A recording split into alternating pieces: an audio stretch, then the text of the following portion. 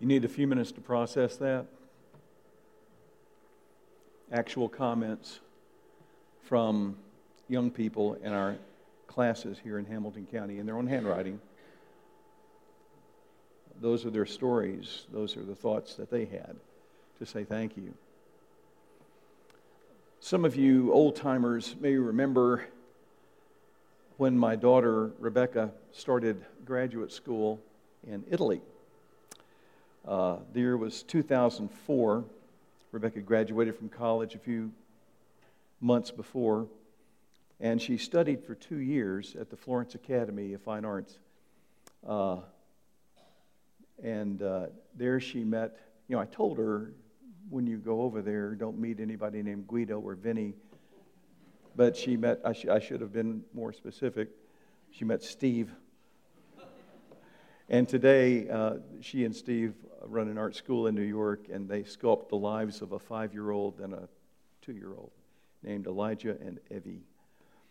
But when she first started school in Italy, she was uncertain about how to begin the conversation about her faith, to explain her faith in Jesus Christ, much less share the gospel with any of her classmates. And then in class one day, and I told you about this when it happened in 2004. In class one day, a drawing professor asked the question, "Where is your truth?" And what he meant was he wanted each student to point out their truth on the canvas. And their truth was the one line, whether it was straight or curved, didn't matter, the one line from which everything else flowed, in relation to which every other line received its perspective, its contours, its alignment. And it took days and days to get their truth right. But if that was right, then everything else flowed from their truth. And Rebecca called us. She was excited. She said, "Now I know how to make the connection." Jesus made a statement about truth, didn't he? And so I'm going to ask you, Christians, where is your truth? Jesus said, "Sanctify them by the truth. Thy word is truth." That was a statement in the high priestly prayer, where God the Son was speaking to God the Father about God's speaking. It's an astonishing prayer, and it's an astonishing statement. We live in a culture that no longer values truth. Not only just do we always hear what's true for me, but we've traded our shared worldview based on absolute truth for postmodern tribal worldviews, almost to the point where we can no longer talk to people who disagree with us.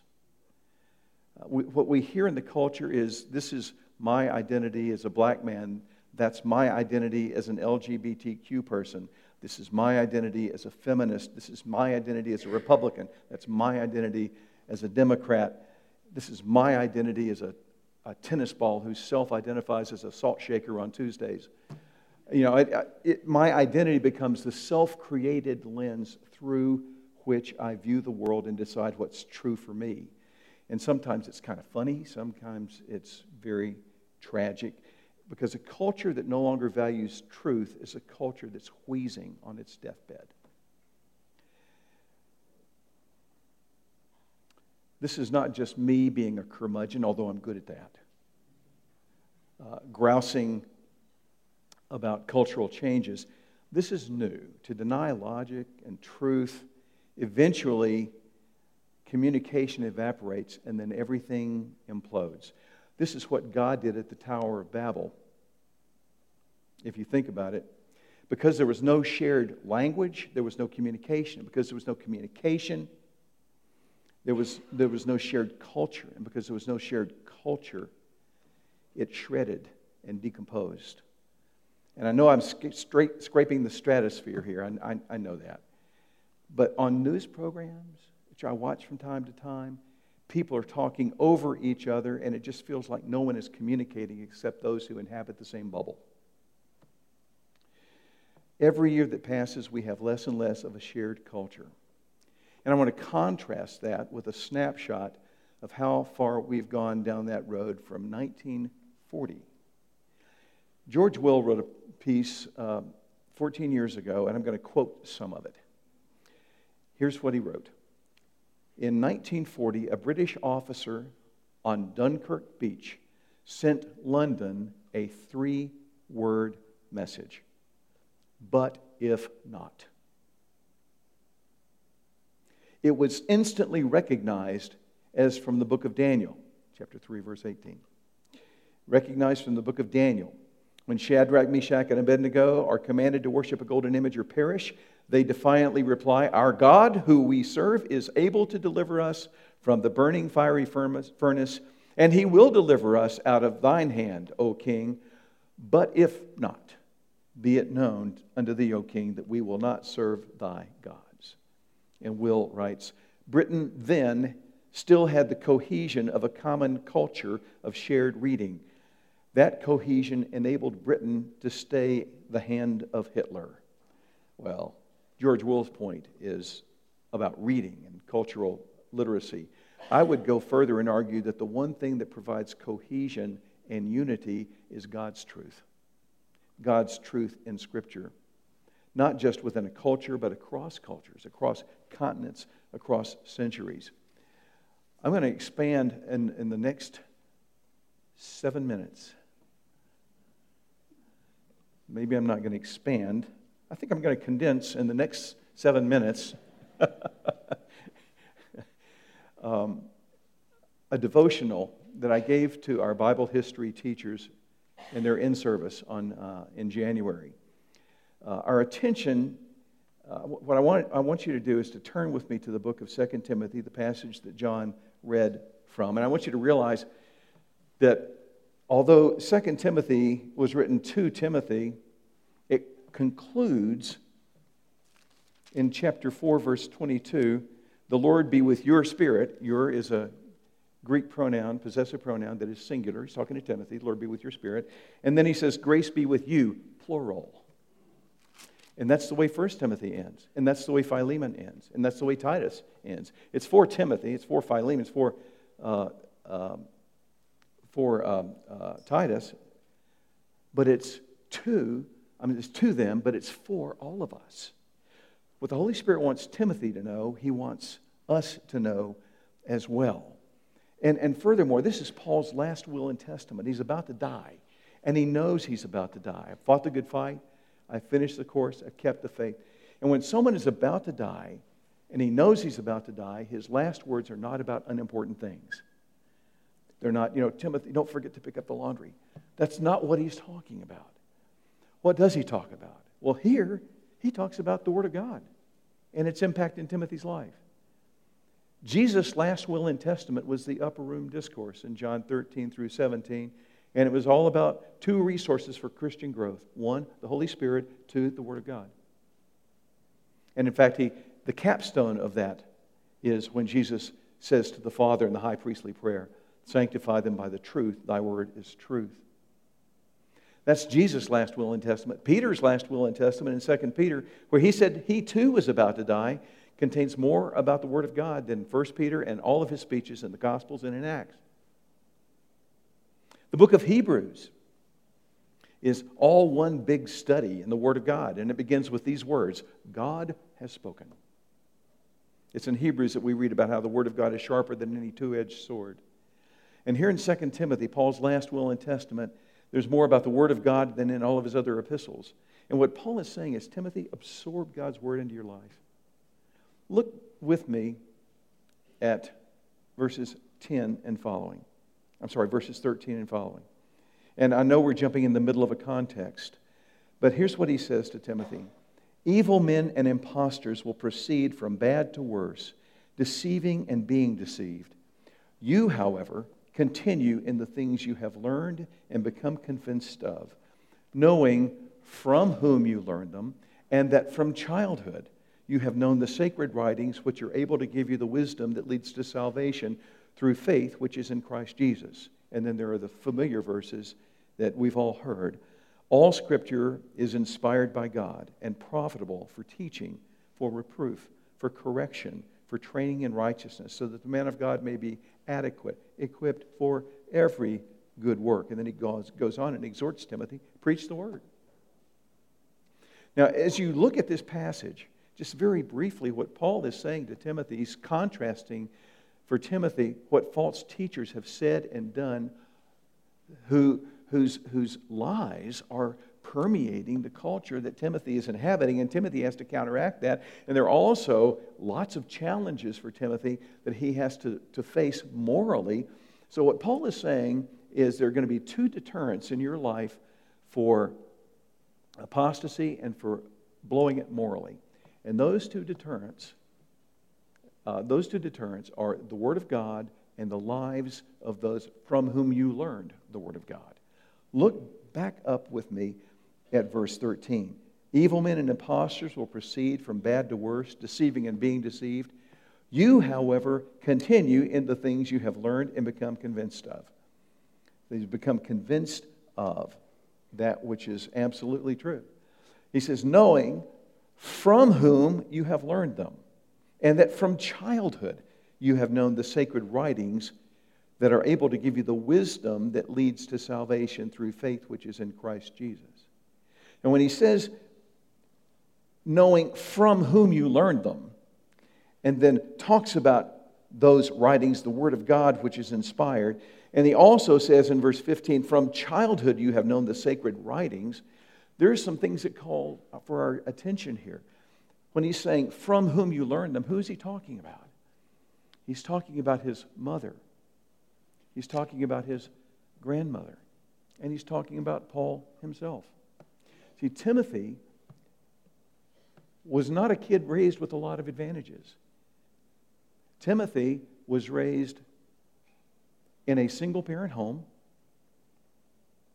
His mother and grandmother raised him. He was raised as a racially mixed child in a single-parent home, half Jew, half Gentile. So think about that. Racially mixed, single parent. He was raised as a racially mixed kid in a single-parent home when he had a timid disposition. Not a forceful guy, not a charismatic leader. It's to Timothy that Paul writes, God has not given us a spirit of timidity, but of power and love and of discipline. Therefore, do not be ashamed. That's in chapter 1, verse 7. And then in verse 12, for this reason I suffer these things. I'm not ashamed. Okay? And in verse 16, the Lord grant mercy to the household of Onesiphorus, for he refreshed me, and he was not ashamed. So don't you be ashamed. In fact, be diligent to present yourself approved to God as a workman who does not need to be ashamed, handling accurately the word of truth. So Timothy was raised in a single-parent home. He was a biracial kid, raised in a single-parent home, raised by his mother and his grandmother. And he had a timid disposition. You can also see this because Paul writes to the church at Corinth, and he tells the church at Corinth, when Titus was with you, you did well to fear him. But he writes to the same church at Corinth about Timothy, when Timothy comes, see that he is with you without cause to be afraid. Don't you scare him. There's a difference between Titus and Timothy. So he's raised as a biracial kid in a single-parent home with a timid disposition, okay? A timid disposition, and he was also very sickly. Take a little wine for your stomach's sake and for your frequent ailments. Timothy was the kid who would throw up on the bus. So not just your ailments, your frequent ailments. So he had a queasy stomach, and he was chronically ill. So he's a single-parent home, biracial, timid disposition. So how is this kid going to have any impact? Well, you could read through the New Testament to see the impact of Timothy in the lives of the church. In fact, you'll be discussing what I didn't get to in your growth groups when we look at the impact of this man. What's significant to me is Paul says to Timothy, look, you remember from whom you learned these truths. Your mother, your grandmother, and me. and that you have learned the sacred writings. And he uses the Greek word here, grammata. We get our word grammar from it. It's the word for letters. It's the same word in Galatians 6:11. You see with what large letters I write these words. So, and he says that from childhood, and that word indicates, it's the same word that's used of John the Baptist leaping in Jesus' womb.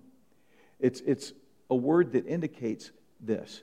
From Timothy's earliest conscious memory, probably from learning to read from the Bible, his earliest conscious memory, God's Word, was being ingrained into his teaching, his heart, his soul, becoming a part of who he was. So you look at the lives of your mother, your grandmother, and my life. You look at the Word of God which has been built into your life from your earliest conscious memory. And at some point, Timothy came to realize that the things that cause eternal impact are not the things that hinder him at all from having that impact. Didn't matter if he was a biracial kid from a single-parent home. Didn't matter if he had a timid disposition. Didn't matter if he had a sickly constitution. Didn't matter. Didn't matter. God used that young man to serve the Apostle Paul alongside him for a couple of decades. God worked in the life of that young man so that he was the liaison to the church at Corinth. He was on this missionary journey. He was on that missionary journey. He was leading this church. He was leading that church. He was with Paul in prison. He was with Paul on his way to Rome in the shipwreck. He was with Paul throughout all of the travels, except for times when Paul would send him as an emissary to do this work or that work. It was astonishing what this young man accomplished, what God accomplished through this young man. And what strikes me is that, humanly speaking, Timothy had so little going for him. But he knew God's Word, and he knew the integrity of the lives of those who taught him God's Word. And he watched Paul not only... Now, by the way, did Paul have a lot of success in life? Did he have credentials? Yes. But he watched Paul fail. He watched Paul fail repeatedly. He watched him in good times. He watched him in bad times. And he knew that when Paul said, "When I am weak, then I am strong," that was real. Timothy learned that God does not depend on our natural giftedness to bring about eternal impact. Let me repeat that. Timothy learned that God does not depend upon our natural giftedness to bring about eternal impact. And in our public school classrooms, there are hundreds of kids who have backgrounds like Timothy. Kids with racial scars, broken homes, single-parent homes, physical problems, nothing going on socially. But the only person speaking God's truth into their lives is their Bible history teacher, or a youth pastor, or an aunt, or a granddad. I'm going to close with a story that I told the Bible history teachers at the in-service a few weeks ago. My mentor was my father, Bill Phillips. My dad did not grow up in a Christian home. It was a church-going home, but Granddad, who outlived 3 of his 4 wives, just didn't talk about the Lord.